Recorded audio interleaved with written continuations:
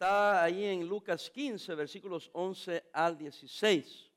El hijo pródigo representa a todos nosotros, a cristianos, que siendo muchas veces rebeldes o confundidos, nos alejamos de nuestro Padre Celestial.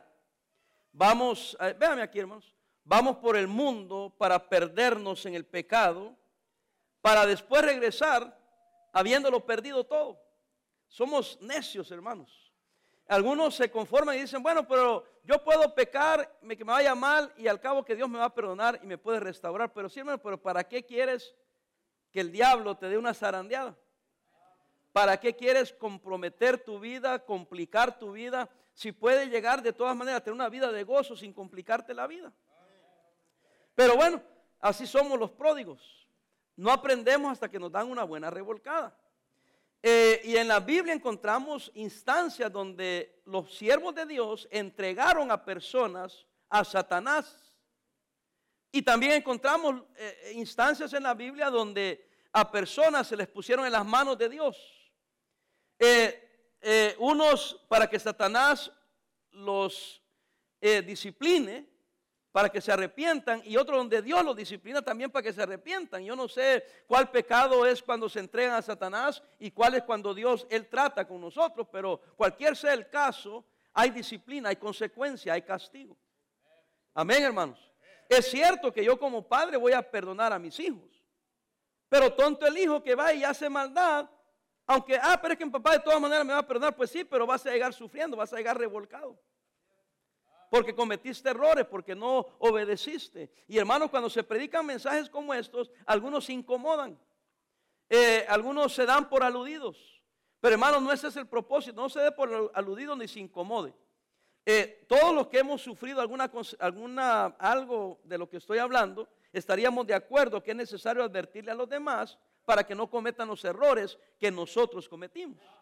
Entonces no se ofenda, no se sienta mal. Déjenme ayudar a otros, especialmente nuestros jóvenes y nuestros niños, para que tengan cuidado y no vayan a ir a probar el pecado y la maldad. Al cabo que Dios me perdona, pero pues sí, pero no es necesario. No es necesario. Pero así somos nosotros los cristianos, como este hijo pródigo. Vamos al mundo, nos perdemos, después regresamos habiendo perdido mucho, habiendo pagado demasiadas consecuencias. 5 capítulos en la vida del hijo menor, porque está el hijo mayor, no lo voy a tocar hoy. Pero yo tengo mensajes del hijo menor y del hijo mayor. Pero ahorita voy a hablar del hijo menor. 5 capítulos en su vida. Número 1, fue rebelde. Número 2, se arrepintió, qué bueno. Número 3, regresó. Número 4, fue reconciliado. Y número 5, se regocijó. Pero lo triste es que las demás etapas eran innecesarias. Él ya estaba con su papá, él ya estaba gozando, él ya estaba regocijándose, se perdió, sufrió, hubo una consecuencia, después vuelve a regresar y vuelve a regocijarse donde había comenzado, y en lugar de pasar por todo esto, ahí se hubiese mantenido. ¿Están de acuerdo? No era necesario todo el sufrimiento, todo lo que pasó para mantenerse gozando, gozando, gozando, gozando y gozando, sin pagar consecuencias. Es cierto, Dios perdona, Dios te da otra oportunidad, sí, pero hay consecuencias. Para que me entienda, por ejemplo, vamos a decir que, no sé, voy a hacer, esto es exagerado, ya lo entiendo. Vamos a decir que yo matase a alguien, ¿verdad? Yo mato a alguien. Después que vuelvo en sí, me doy cuenta que cometí un gravísimo error y me arrepiento y le pido perdón a Dios. Y Dios me perdona, ¿sí o no? Pero voy a tener que ir a la cárcel. ¿Por qué? Porque quité la vida a alguien, privé de la vida a alguien. Tiene que haber una consecuencia del pecado que cometí. Y voy a la cárcel por toda la vida. Y estoy en la cárcel sufriendo las consecuencias de haber asesinado a alguien. Aunque Dios ya me perdonó, estoy sufriendo las consecuencias. Y hermanos, muchos no entienden eso. Dicen, pero Dios perdona, pastor, pero Dios me da otra oportunidad. Sí, hermano, pero ¿por qué quieres sufrir consecuencias de rebeldía, consecuencias de pecado? Y eso me lleva al punto número 1, fue rebelde. Menospreció, oiga, estar con su padre para, según él, estar libre. Según él. Versículo 12 dice la palabra del Señor. Dice, el menor le dijo a su padre: Padre, dame la parte de los bienes que me corresponde. Y le repartió los bienes. En todo caso, hermanos, según la historia, yo creo que el padre cometió un grave error. Porque en realidad el muchacho era un consentido.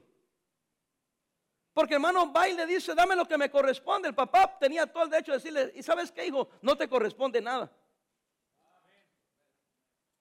Lo que yo tengo, yo me lo gané, tú no has trabajado, todo es mío y no te voy a dar nada. ¿Cómo que lo que me corresponde? Si te quieres ir, allá tú, vete. A lo mejor lo hubiese pensado. Yo cuando era joven, hermano, mi papá me llevó a donde él había sido criado. Y entonces me enseñó estas casas de comunidad. Allá le llaman, en mi país le llaman mesón, un mesón. Tiene 15 apartamentitos y en medio del patio hay un solo baño, un solo donde se bañan, una sola pila donde lavan ropa y un solo baño donde van a hacer sus necesidades. Eso es todo y todos van al mismo lugar. Y él me llevó ahí y me dijo: mira, ya me enseñó, yo sé que es un mesón, ok, qué bueno. Y me dice: aquí fui criado yo, y me llevó a una esquinita. Aquí mi mamá nos crió a nosotros, éramos 5 hijos, 3 mujeres y 2 varones. Y me enseñó el baño, me enseñó todo y me dijo: hijo, te traje aquí porque te quiero enseñar una lección. Yo le dije: ok, papá, ¿cuál es la lección? Que no te voy a dejar nada de herencia. Ahí ya empecé yo a interesarme. Y le dije: ¿pero por qué? Dice: porque te voy a dar estudios. No tienes que trabajar, puedes ir a la universidad, yo te voy a pagar todo. No vas a tener que hacer nada, te voy a dar estudios. Te he enseñado a trabajar y sí me enseñó a trabajar. Y no te voy a dejar nada. La idea de él era que yo no me atuviese a que él me iba a dejar y que me hiciera un vago. ¿Oyó? Porque como él había costado, él no quería echarme a perder. Y yo aprendí a trabajar desde muy pequeño, aunque usted no lo crea. Tan pequeño que usted no podría creerlo, y no lo voy a decir porque van a pensar que estoy como criticando a mi papá. Hoy miro hacia atrás y digo: gracias a Dios que mi papá me enseñó a trabajar. Yo trabajé de niño sin paga. Yo aprendí varios oficios. Yo sé hacer ropa, porque me metió a una sastrería. Aprendí a medio cortar cabello, porque yo lustraba zapatos. Sí, hermanos. Y nosotros teníamos dinero, vivíamos bien. Y yo siempre resentía eso, porque mi papá me pone a trabajar y le decía a sus amigos: pónganmele a trabajar y no le paguen. Si le pagan, bueno, si no, no importa. Zapatos, zapaterías, construcción, carpintería. En venta de materiales. Y yo siempre, todas las vacaciones de todos los años, yo siempre trabajé. Me acuerdo una vez que le dije: papá, pero usted me manda a trabajar ahí y ahí ni me pagan. Y me dijo: a mí no me importa, ya es hora, tienes que irte a trabajar. Ya a las 2 van a entrar a trabajar y además, aunque no te paguen, ¿quién te da de comer? ¿Cuánto pagas de renta? ¿Quién te compra la ropa? Pues me dice: yo te pago, trabajas para mí y vas a ir allá. Y yo diciendo: viejo desgraciado. Sí, es la verdad. En realidad, no digo las palabras que decía porque le van a contar a mi mamá y me va a regañar. Pero yo iba echando maldiciones, hermano. Porque mis amigos, yo pasaba, ellos estaban jugando y ellos iban para la alberca, ellos iban para el cerro, ellos iban a jugar fútbol y yo iba para el trabajo sin paga. El último que tuve, yo dije: no, más vale que aprenda bien y voy a trabajar y que me paguen. Porque si de todo modo lo voy a hacer, mejor que me paguen. Y aprendí a hacer pantalones, aprendí a hacer camisas y ya empezaba yo a hacer mis trabajitos y por lo menos tenía para ir al cine, para ir a comer, etcétera. ¿Alguien está conmigo? Ya le conté demasiado. La desgracia más grande de nuestros jóvenes aquí en Estados Unidos es que no trabajan. Usted le da a un joven de los que nacen aquí una escoba y la agarran al revés los ingratos. Como le ven las cosas así, piensa que es la cabeza y el pelo de la escoba. Pone una muchacha a calentar agua para café y se les quema el agua. Pero ¿culpa de quién es? Porque muchos de ustedes están traumados. Oh, es que a mí mi papá me hizo hacer mucho, es que a mí me hacían lavar ropa, es que a mí me hacían echar tortillas, y que yo esto y que el otro. Usted enseña a sus hijos que no sean haraganes. Pero bueno, eso no está en el bosquejo. Pero va y le reclama la herencia. Pero como era estos papás, no es como mi papá, el día que se me ocurrió un día fumar.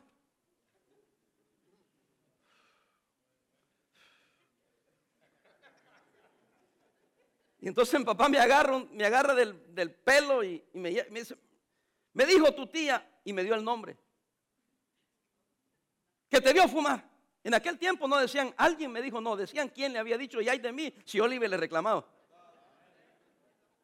Me dijo tu tía fulana que te vio fumar. 17 años tenía yo. Yo ni siquiera pude decirle papá, pero no es cierto, porque entonces, tu tía es mentirosa. Para no complicar las cosas, acepté que sí. Y yo ya esperaba la paliza, ¿verdad? Porque en aquel tiempo era abuso infantil, pero nos daban duro. Era cinto, patada, manotazo, lo que se le ocurriera a él. ¿Sí? Pastor, y no llamaban a la policía. No, porque entonces la policía decía, con que está rebelde, denle otra. Era todo diferente, jóvenes. Y lo digo porque ya se murió mi papá, ¿verdad? Pero ese día me dijo así. Bueno, me dijo, no quiero que vuelvas a fumar. Y yo esperando el trancazo. Pero esa vez no me pegó. Me dijo, si vas a fumar, me dice, te me vas ahorita de la casa.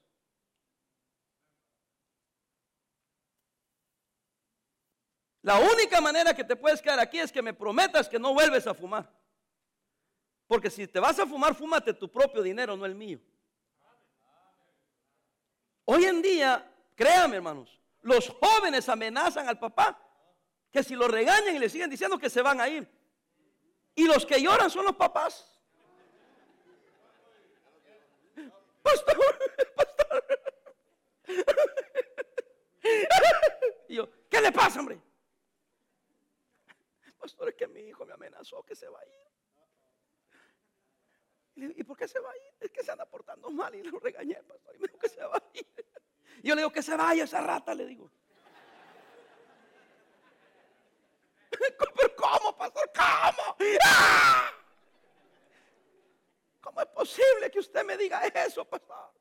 Le digo, hermano, yo fui criado así. A mí mi papá me amenazó a mí.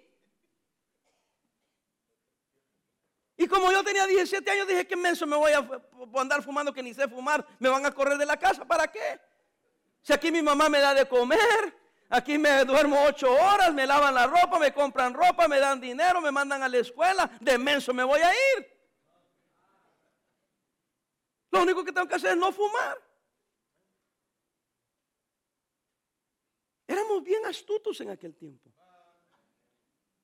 A mí si un hijo me dijera, me quiero ir, le diría, ya, luego, ya, ahorita. Ya me imagino yo amenazando a mi papá, y si no me voy,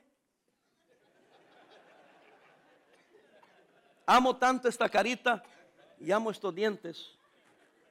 Un día mi papá me pegó y me salí a la banqueta y me puse a llorar porque mi abuelo venía a desayunar con nosotros y yo dije, ya va a venir mi abuelo y me va a ver llorar y me va a preguntar qué me pasa y le voy a poner la queja de que mi papá me acaba de pegar.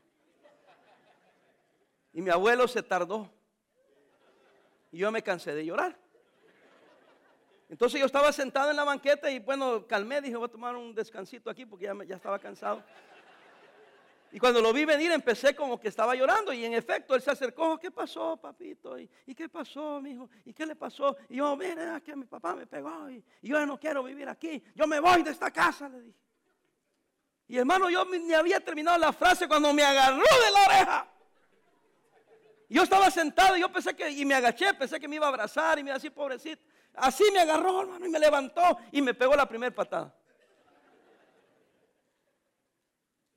Mi abuelo, no es como nosotros que somos arrenderos con los nietos. A mí mi abuelo me pegó una senda patada. A todo esto yo ya iba como que,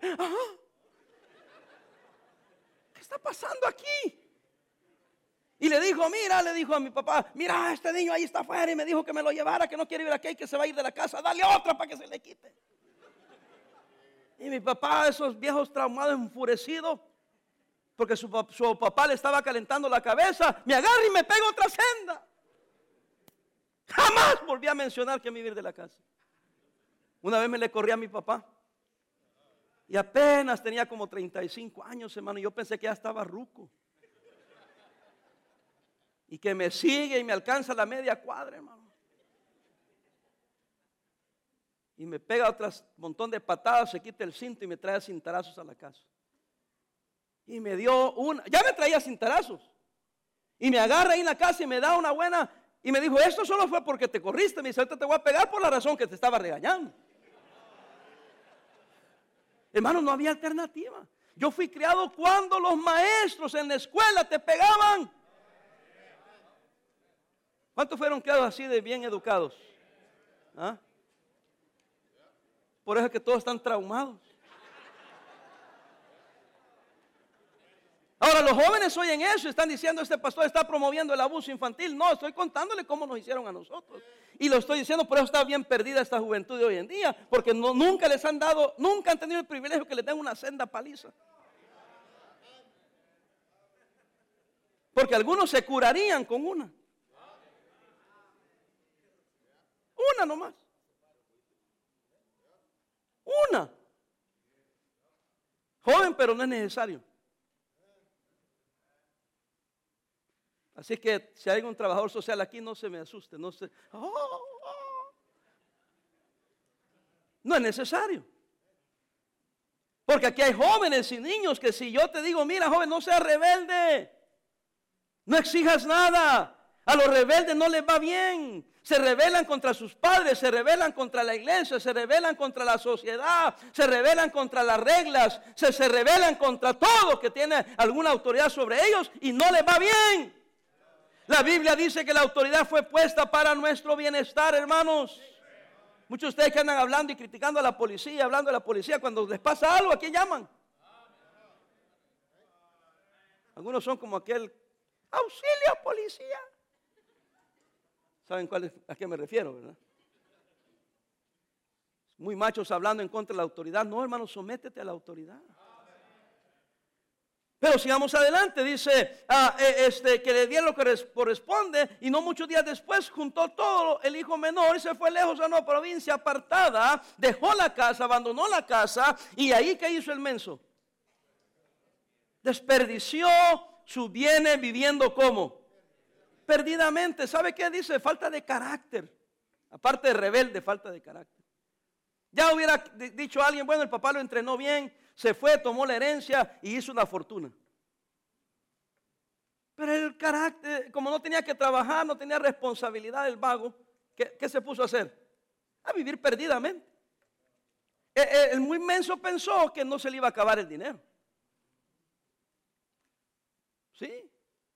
Pero cuando se le acabó, cuando lo hubo malgastado, vino una gran hambre en aquella provincia. Y comenzó ¿a qué? A faltarle. Y se fue y se arrimó a uno de los ciudadanos de aquella tierra, la cual le envió a su hacienda para que apacentase los ¿qué? Los cerdos. Y deseaba llenar su vientre de las algarrobas que comían los cerdos. Pero ¿qué dice? Nadie le daba. Yo me pregunto, ¿dónde estaban sus amigos? ¿Ah? ¿Dónde estaban aquellos con los que él desperdició su dinero? Algunos de ustedes son rebeldes porque un miserable amigo tuyo te ha dicho, si te corren o te vienes para acá, para mi casa. El muerto apesta a los 3 días. Pastor, me dicen algunos padres, es que le han prometido el papá de unos amigos, unas amigas que se vaya a vivir allá y por eso él se siente, déjalo que se vaya, le dije, a los 3 días lo van a correr. Y le digo al padre, y cuando te venga a tocar la puerta no lo recibas. No, pero ¿cómo, pastor? Y si se queda en la calle, qué bueno, ojalá a los negros le den una buena paliza. No soy racista, pero así les digo.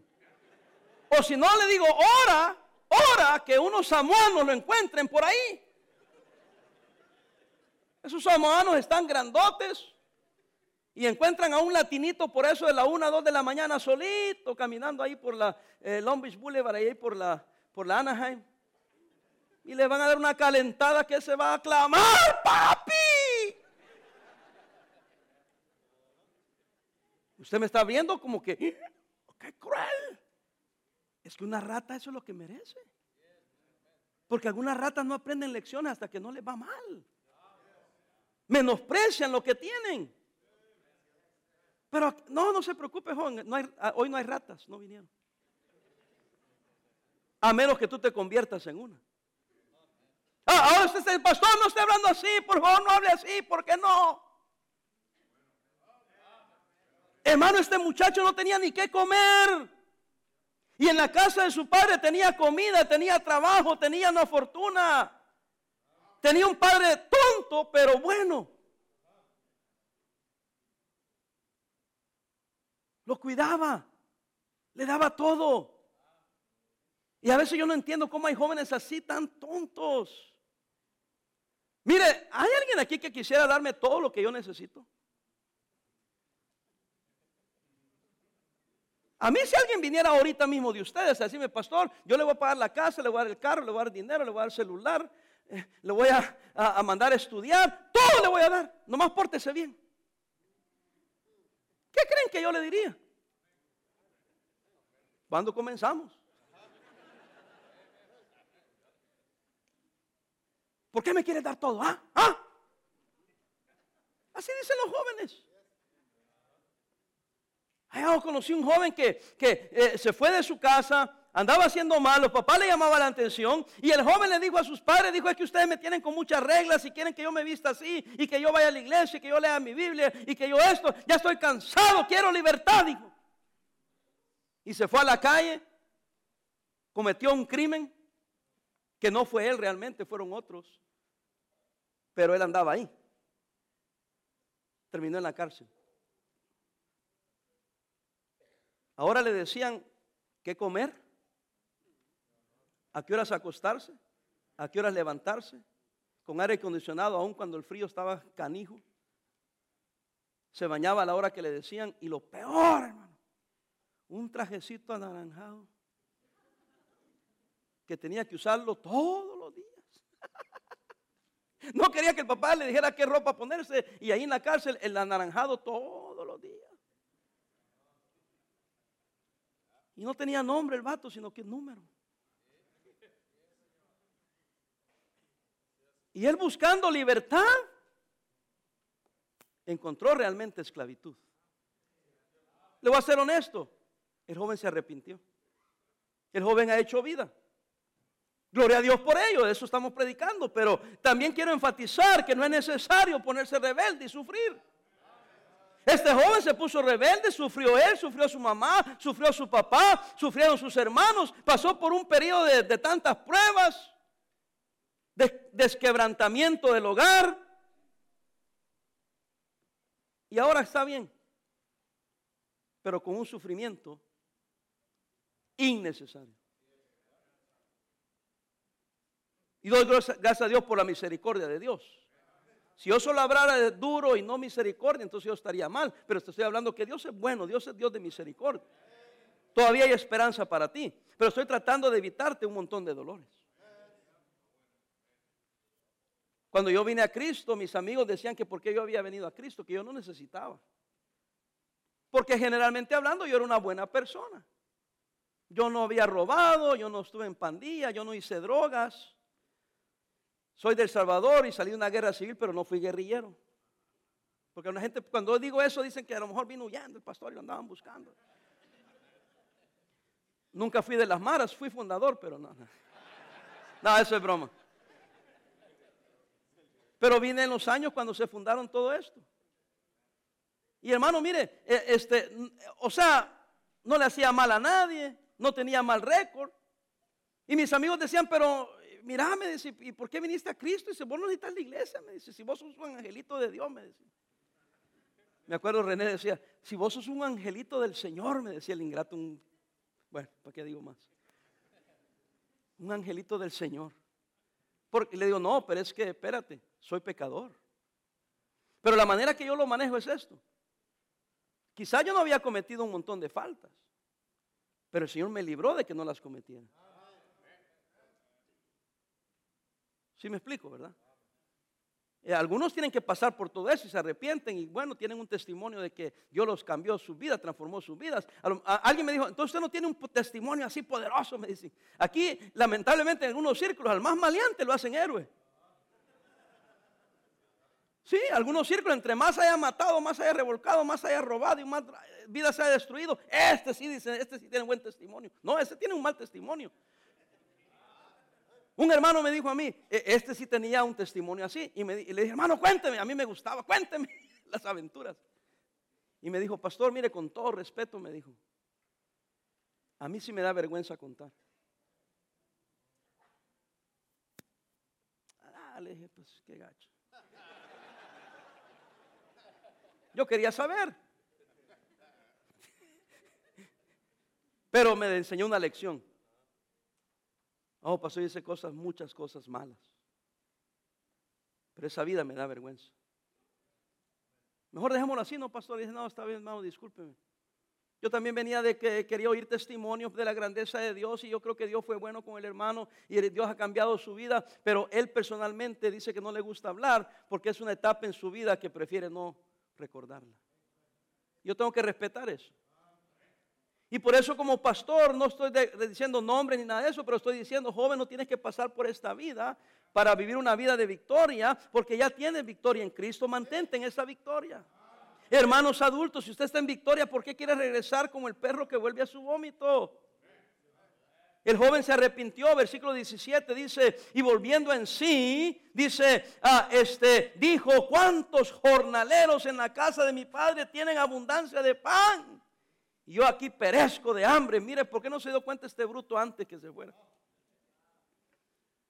Sí se arrepintió, pero perdió todo.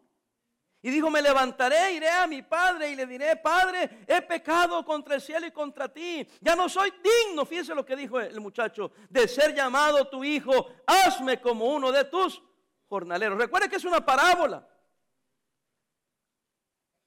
Está Jesucristo diciendo, ustedes deben conocer a un joven así. Ustedes deben de relacionarse con esta historia. Porque todos conocemos a alguien así. Quizás nosotros hemos sido un pródigo. Y él está diciendo, mira, yo menosprecié lo que me daban en casa. Ahora aquí esta gente no me quieren dar ni lo que le dan de comer a los cerdos. Era más valioso un miserable cerdo que él. Abandonado por sus amigos, viviendo en perdición, no tenía dinero. Y ahora él dice, por lo menos me gustaría irme a la casa de mi padre y me conformo con que me den de comer. Quiero que vean, hermanos, sí había arrepentimiento en la historia que nos está contando el Señor Jesucristo, pero está diciendo, él se conformaba con ya no tener todas las bendiciones que tenía, con tener un poquito, porque ahora sí empieza a apreciar las bendiciones que tenía. Nadie sabe lo que tiene hasta que lo pierde, lamentablemente. Así es. Y eso es la historia que todos sabemos eso, no necesito hablar mucho, todos sabemos que nadie sabe lo que tiene hasta que lo pierde y muchos hemos perdido cosas y después dijimos, híjole, no lo había apreciado. A mí me ha pasado. Yo no estoy aquí poniéndome como el que lo sabe todo y el que todo es perfecto. Hay cosas en mi vida que yo no las aprecié hasta que las perdí. Sí reconocí y me arrepentí, pero era demasiado tarde. Hay cosas que todavía puedo remediar, todavía puedo hacer algo al respecto, hay cosas que no. Y le voy a ser sincero, a veces no pienso esas cosas porque también tiende el diablo a usarlas para bajarme. Y tengo que decirle, Señor, perdóname, aprendí mi lección, no aprecié, ahora lo aprecio y voy a disfrutar más la vida que me des, voy a hacer cambios en mi vida porque hay arrepentimiento, hermanos.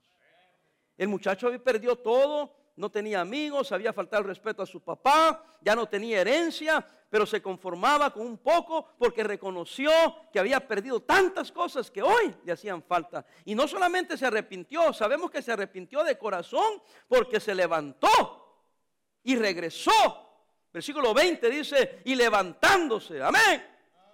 Se paró, se levantó, no se quedó ahí. vino a su padre, y cuando aún estaba lejos vio a su padre y lo vio su padre y fue movido a misericordia y corrió y se echó sobre el cuello y le besó. Este fue el papá, hermanos. Ya me imagino, hermanos. Yo amo tanto a mis hijos que si un día se me perdieran, y yo orando por ellos y orando por ellos, y un día aparecen ahí, yo diría, gloria a Dios, gloria a Dios. Yo no esperaría que él llegara. Desde el momento que lo veo venir, ya sé que está arrepentido, ya sé que viene buscando misericordia. Yo correría también a abrazarlo y besarlo de la misma manera. Hay una historia, hermanos, de un joven hijo de una familia rica, muy rica, aquí en el sur de California. El joven se fue perdido en las drogas. Esa historia verdadera. Perdido en las drogas, de vago. Sus padres lo daban por muerto. Un predicador andaba orando, buscando dirección del Señor, no sabía qué hacer con su vida, no sabía qué hacer con su ministerio y se fue a la playa. Orando, caminando en la playa en la noche, a medianoche vio a un joven tirado ahí en la playa y dijo, este joven parece ni se mueve, estará vivo, estará muerto. Se acercó a él, se percató que estaba vivo, pero estaba perdido el pobre joven. Drogadicción, borrachera, quizás no había comido. Él lo despierta y le dice, ¿estás bien? ¿Estás bien? Se lo llevó a su casa. Le dio de comer, donde dormir. Le habló de Cristo, lo ganó para Cristo. Le dio unas clases de discipulado. Y cuando el joven se sentía ya bien, le empezó a contar la historia, pero ¿quién eres tú? Y dijo, mis padres, yo me fui de mi casa hace 5 años.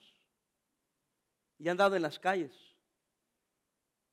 Mis padres han de pensar que estoy muerto porque no han sabido de mí en 5 años. El predicador correctamente le dijo, tienes que buscar a tus padres. Tienes que pedirles perdón. Ellos deben de estar angustiados, deben de saber lo que te ha pasado y ahora tú tienes una nueva vida en Cristo. Ahora puedes testificarles de lo que Dios ha hecho en tu vida. El predicador pensando en un joven normal. El joven se va, llega a su casa, ¿verdad? Todos los detalles de eso no lo sé. Los padres de este joven llamaron al predicador y le dijeron, pastor, hace 5 años nuestro hijo se fue y pensamos que estaba muerto. Pero él ya nos contó la historia, cómo tú lo encontraste, cómo tú le hablaste, cómo tú lo cuidaste, cómo tú le ayudaste, cómo tú le diste ropa, le diste comida, dónde dormir, le diste protección. Y estamos agradecidos. Toda nuestra fortuna, le dijeron, no valía nada sin nuestro hijo único. Pastor, quiero que sepas que toda nuestra fortuna está a tu disposición. Porque aquel hijo que era perdido fue encontrado. Y estamos tan agradecidos que toda nuestra fortuna es para ti. Imagínate el amor de un padre. El pastor es el pastor que ya murió, Chuck Smith, del Calvary Chapel. Él andaba buscando la voluntad de Dios y Dios le dijo, esta es la voluntad mía, que ganes otros para Cristo. Y un padre que su hijo estaba perdido, daba todo. Hoy es el dueño de Knott's Berry Farm y 6 parques más. Es el dueño ahora, es el hijo, es el joven que él encontró. Un pródigo que hizo sufrir a sus padres. Un pródigo que Dios le dio oportunidad. Un pródigo que se arrepintió. Un pródigo que hoy por hoy está en la voluntad de Dios. Es un hombre millonario y que ayuda a la obra de Dios. Por eso usted oye las Calvary Chapels, compran grandes edificios, tienen radio, tienen televisión. Todo es lo más grande porque tienen la fortuna de la familia Knotts. Y usted dirá, ay, qué bueno que me pasara a mí. Bueno, son casos raros de hombres que se entregan a hacer la voluntad de Dios y hacen bien y no miran a quién. Él no sabía quién era el que estaba ayudando. Nosotros vemos a un hombre tirado y nos apartamos. Y tal vez es un ángel del Señor.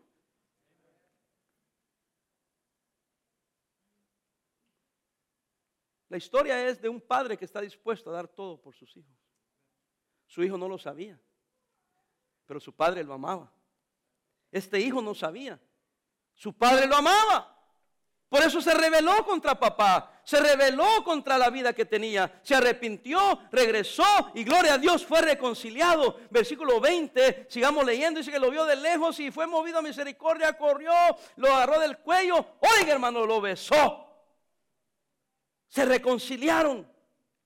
El joven confesó su pecado, versículo 21, y el hijo le dijo: Padre, oiga, he pecado contra el cielo y contra ti, y ya no soy digno de ser llamado tu hijo. Pero gloria a Dios, hermanos, que a pesar del pecado somos dignos, porque Él es digno. Quizás el mundo no da ni un centavo por usted, pero bendito sea Dios, que el amor de Dios es más grande.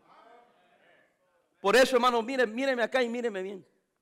Deje de andar criticando y condenando y bajando y degradando a los que han pecado. Porque usted no sabe cuánto Dios nos ama a nosotros que hemos pecado. Y regocíjese de que alguien que pecó se arrepintió y hoy por hoy está gozando de las bendiciones de Dios. Pero y el pecado, hermanos, si el pecado trae consecuencias, ya es suficiente lo que sufre la persona que falló. No necesita usted tenerlo de verdugo. Y además tenga cuidado, porque lo que usted, esto es como un boomerang. En inglés dicen what goes around comes around. Be careful. Yo lo he visto una y otra vez, hermano. Gente que pasa un juicio duro contra alguien y después a ellos mismos les pasa. Y con intereses. Ah, pero pastor, usted es muy alcahuete. No, soy misericordioso porque Dios ha tenido misericordia de mí. Ah, con eso no estoy diciendo vayan y hagan lo que al cabo Dios va a tener misericordia. Estoy diciéndole no lo hagas. Sí, Dios va a tener misericordia, pero no es necesario el sufrimiento. No tengas que tener que arrepentirse, hermano, lo que estoy diciendo. No sea rebelde. Pero si ha sido rebelde, arrepiéntase, regrese, reconcíliese para que pueda gozar. Y el joven se regocijó. Versículo 22 dice: pero el padre dijo a sus siervos: sacad el mejor vestido y vestidle y poned un anillo en su mano y calzado en sus pies. Y traed el becerro gordo y matadlo y comamos y hagamos fiesta. El becerro gordo lo estaba engordando, lo tenía listo. Él tenía fe que un día ese hijo iba a regresar.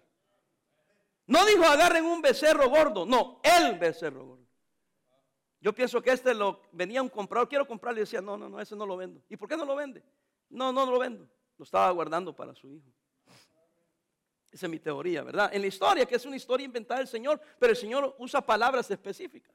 Nos está diciendo, óigame, que el Señor tiene algo preparado para cada uno de nosotros. Ahora, el diablo no sabe qué es. Y entonces el diablo dice, lo voy a destruir antes que agarre las bendiciones. ¿Sí? El que sabe todo es Dios. Yo no sé todo tampoco, pero sé que Dios quiere lo mejor para mí. El diablo tampoco sabe lo que es, pero sabe que Dios tiene algo bueno para ti. Entonces te voy a destruir antes de que comiences. ¿Y qué mejor que agarrar a un joven, a un niño, y destruirlo para que nunca llegue a gozar las bendiciones que el Padre tiene preparado para esta persona? Ahora, tranquilos, hermano. Dios es grande en misericordia. Si usted, padre, tiene aquí un hijo, usted es un hijo que ha andado mal y ya se ha hecho mal, no se preocupe, Dios tiene algo preparado para usted, pero hagamos el siguiente paso. Si ya la regó, arrepiéntase. Levántese. Reconcíliese con Dios y entonces va a poder regocijarse. Versículo 24, porque mi hijo muerto era, ya revivido, se había perdido y es hallado. Y comenzaron, dice aquí, a regocijarse. ¿Quién? El padre con el hijo. Y los amigos del padre dijeron, bendito sea Dios, que Dios ha traído al hijo de mi patrón. Y pudieron ver la misericordia de ese hombre. Y hermano, ese es Cristo contando la historia. ¿Y sabe qué nos está diciendo Cristo? Tenemos un Padre Celestial que está esperando que regreses. Él quiere gozarse contigo, pero Él quiere que regreses. Pero el rebelde dice, no, ya sé que Dios quiere que regrese, pero no regreso y no regreso. Y nos ponemos, como decimos vulgarmente, los moños. Y como dice Pedro Dávila, nos emulamos. Así cuando no me reclame a mí, reclámele a él. Nos emulamos. Y decimos, no. Yo sé lo que dice Dios, yo sé lo que dice la Biblia. Un hermano me dijo a mí, yo sé lo que la Biblia dice, yo sé lo que Dios quiere. Dice, pero yo no quiero hacer lo que la Biblia dice, ni lo que Dios quiere. Yo quiero hacer lo que yo quiero. Yo me aparté de él. O sea, fue un sarcasmo de mi parte, pero cuando él dijo eso me paré y me alejé. Y le dije, hermano, le digo, ¿qué actitud tienes? Yo me alejo porque cuando el Señor trate contigo, le dije, no quiero estar cerca de ti. Yo sé, pastor, dice, pero yo me la juego. Una soberbia tremenda. Y además está decirle, le ha ido mal. Yo creo que todavía no ha llegado no ha tocado piso todavía. Tú no puedes ponerte soberbio contra Dios y terminar bien. Usted puede ser soberbio con hombres que no debería, pero no con Dios, hermano. Créame que jamás usted y yo juntos le vamos a ganar a Dios. Porque Dios da gracia a los humildes, pero resiste ¿a quién? A los soberbios. No seamos como este hijo. No hay virtud en ser rebeldes. No hay virtud en sufrir las consecuencias del pecado. Pero si hemos fallado, arrepintámonos, regresemos, reconciliémonos con el Señor para que pueda regocijarse nuevamente con Él. El hijo pródigo dijo, se dice, y volviendo en sí, versículo 17. Y el versículo 18 comienza diciendo, me levantaré e iré a mi padre. Pastor, ¿qué quiere usted de nosotros? ¿Por qué nos predica este mensaje? Para que vengas, para que regreses a tu Padre Celestial. No a la iglesia, hermanos. Aunque cuando uno ama a Dios y está bien con Dios, ama a su iglesia. Pero yo no estoy hablando de venir a la iglesia y empezar a asistir a la iglesia. Estoy hablando de ponerte bien con Dios. Y cuando esté bien con Dios, va a estar bien con el prójimo. Cuando esté bien con Dios, va a estar bien con la iglesia. Cuando esté bien con Dios, va a estar bien con todo, hermano. Porque todo se arregla y todo cae en su lugar cuando está bien con el Creador. Con el Rey de Reyes y Señor de Señores. La parábola es para decirle que nosotros somos así. No era verdad.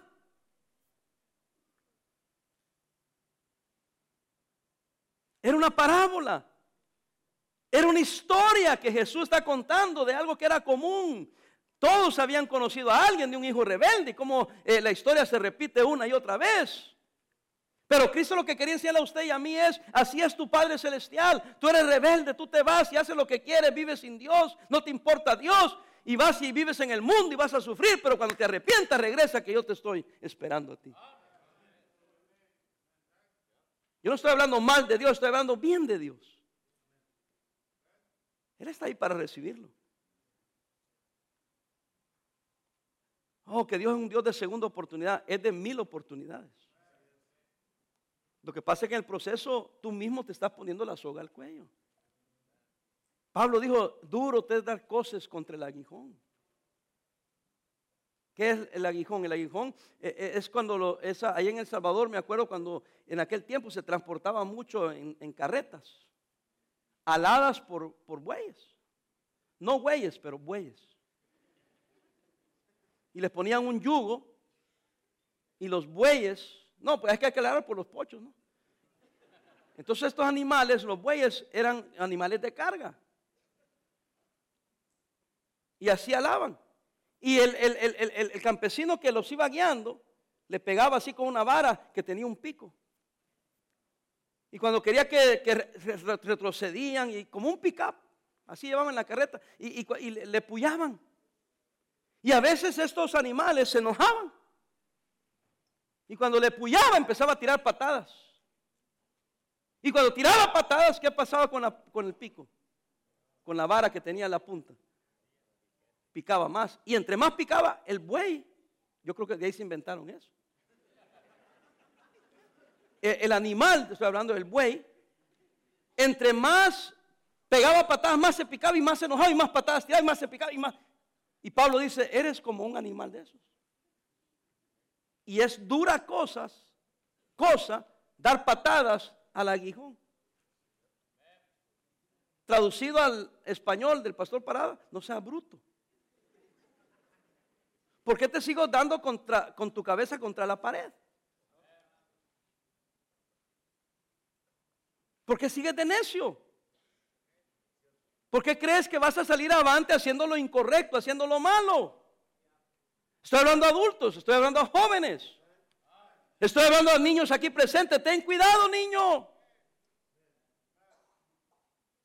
Ay, pastor, es que usted predica muy duro. No predico duro, te estoy advirtiendo de algo que es más duro lo que te va a enseñar la vida si no te arrepientes. Yo quiero que cada miembro de esta iglesia viva una vida gozosa, una vida victoriosa, que no tengan que sufrir los padres, que no tengan que sufrir los hijos, que todos seamos felices y lleguemos a la presencia del Señor felices de la vida. ¿Y cómo es eso? Estando en comunión con Él. Y no siendo necios, rebeldes. Tu Padre te está llamando. ¿Por qué no regresas al camino de tu Padre? ¿Cómo está su lectura bíblica? ¿Cómo está su vida de oración? ¿Cómo está su servicio a Dios? ¿Cómo está su fidelidad a la iglesia del Señor? ¿Cómo está su vida espiritual en cuanto a todo lo que implica la vida espiritual de una persona, haciendo bien a todos y haciendo lo correcto, viviendo correctamente, no haciendo nada mal, nada indebido? Hermano, quizá usted no anda en rebeldía plena, abierta, pero hay algo en su corazón que usted tiene algo, una amargura, una rebeldía en contra de Dios. Pídale perdón al Señor. No vaya por ese camino. Mejor aproveche la oportunidad que Dios nos da. Si usted está aquí y no conoce a Cristo como su Salvador, el Padre te está llamando. Usted no vino aquí por casualidad. Usted necesita a Cristo, su esposa, sus hijos, su familia. Si eres joven, tus padres, tú, todos necesitamos a Cristo. Cristo dijo, sin mí, separado de mí, nada podéis hacer. No podemos seguir viviendo sin Él. Y nosotros que somos cristianos, ¿cómo podemos pretender seguir viviendo la vida cristiana sin Cristo? Es absurdo. ¿Por qué no se arrepiente hoy? Rebeldía. Después hubo arrepentimiento. Después hubo un regreso, unas obras dignas del arrepentimiento. Hubo un perdón, una reconciliación, y entonces vino el gozo. Alguien me dijo, no, es que nosotros vamos a la iglesia y lo que queremos es que nos prediquen bien bonito, para irnos con el gran gozo del Señor. Y yo le digo, no, yo vine aquí para predicarles la palabra de Dios. A veces es bonito y a veces no. Pero ¿sabes cómo te sale bien bonito? Cuando te arrepientes. Porque es después del arrepentimiento que viene el gozo. Y quizás viniste un poco mal, pero te arrepentiste y ahora sales como campeón. ¿Por qué? Porque me puse a cuentas con el jefe. ¿Y quién es el jefe? Dios. Todos tenemos algo que confesarle. Todos tenemos algo que pedirle perdón. Todos tenemos algo que arreglar en nuestra vida. Yo sé lo mío, usted debe conocer lo suyo. Yo no le juzgo, no le condeno.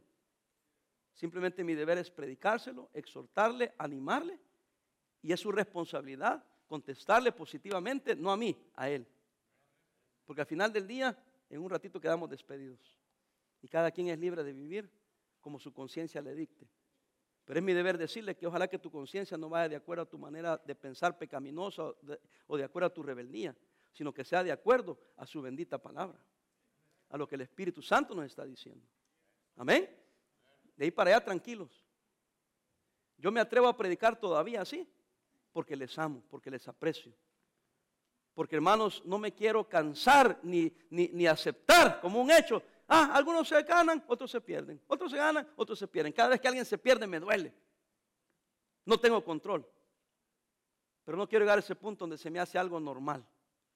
No es normal, hermanos. No es normal. Usted sí puede mantenerse fiel y no tener que sufrir las consecuencias de su maldad. Pero pastor, que no perdona a Dios. Sí perdona, pero ¿por qué quiere llegar revolcado? Oremos, hermano.